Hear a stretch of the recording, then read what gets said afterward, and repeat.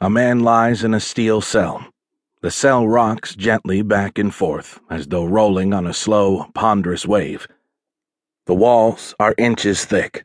There are no windows. A small slit in the door passes fetid food and the occasional shout of abuse. The man, like the floor around him, is covered in human feces and urine. He is chained. There is a loud clank, and the door swings open, revealing a doctor who looks torn. He cannot decide between his commitment to his oaths and his hatred for the man on the floor in front of him. His emotional conflict is compounded by the vile stench emanating from the cell. He knows he cannot sympathize with the prisoner, but nor can he let him die. Another jailer to the doctor's side opens the valve on a hose, and icy seawater blasts the chained man, sending him reeling across the floor, his chains clanking as he slides into the far wall on a slick of human waste. After a minute or so, 100 gallons of briny baptism has returned some semblance of humanity to the small, dank space, the big drain in the corner having sucked down the disgusting remnants of the previous night's abuse. The doctor steps in and carefully approaches the prone man. As the doctor's rubber-gloved hand touches the man's shoulder, the prisoner gently sits up. He does not say anything. His movements are careful, slow, and unthreatening. He seems meek and harmless. He does not meet the doctor's eyes. The doctor had been among the many who had been victim to the man's crime. They all had, the whole crew of the HMS Dauntless. They had gone to dinner oblivious and happy, but then they had all slowly felt the irresistible drowsiness pulling at them. They had fallen where they sat or stood, every man and woman aboard the powerful destroyer, all of them but one, the man who had drugged them. When they had awoken, they had found their ship adrift. Confusion and panic had racked the crew as they had searched their ship for signs of what had happened. Then they had discovered the changes to the firing controls. The ship's massive salvo of long-range missiles had all been launched. They did not know why. They could not know why. $1 billion of the most advanced and lethal weaponry on Earth had been fired seemingly into space.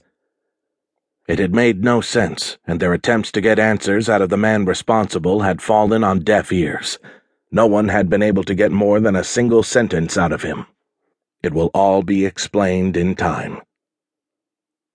That had been yesterday, and their hot, indignant fury had cooled a little overnight.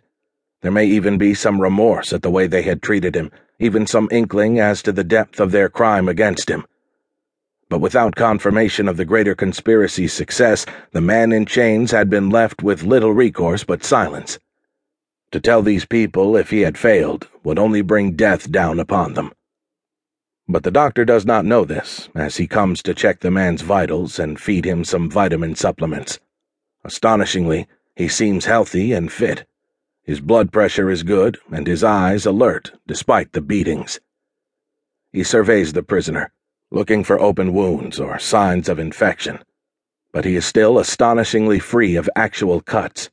His bruising looks severe, and the doctor assumes his swollen nose is broken, but there is nothing fatal here, except those night-black pupil eyes. As the doctor grabs at the man's face to check him over, he looks into those pitch-black eyes and sees the bottomless well of hurt that this man has suffered, not at the boots and the fists of his captors, but at their words. "Why, John?" says the doctor once more, unceasingly surprised every time he recognizes that man he had once called a friend. He does not expect a reply. He is surprised to hear the quick step of several brisk feet behind him. He turns to see Captain Bade's small but imposing frame appear suddenly in the doorway. The naval doctor stands and goes to salute, but something in the captain's face throws him. Emotions the doctor is not used to seeing on the stern senior officer's face.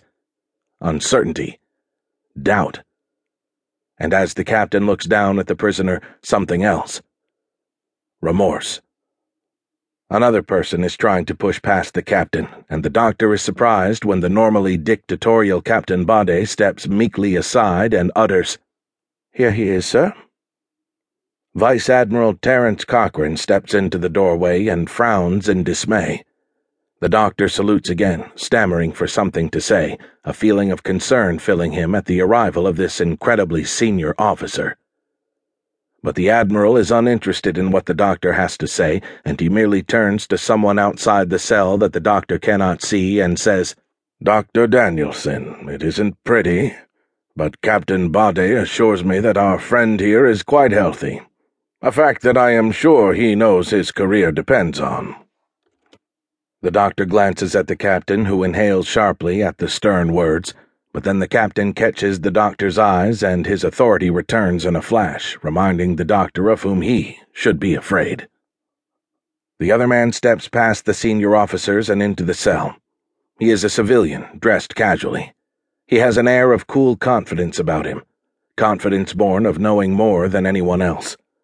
The civilian looks down at the chained man on the floor and speaks without the slightest hint of fear or concern for the prisoner's condition. His American accent stands in stark contrast to the British naval officers around him. "Well, John, what do you say? Ready to go?"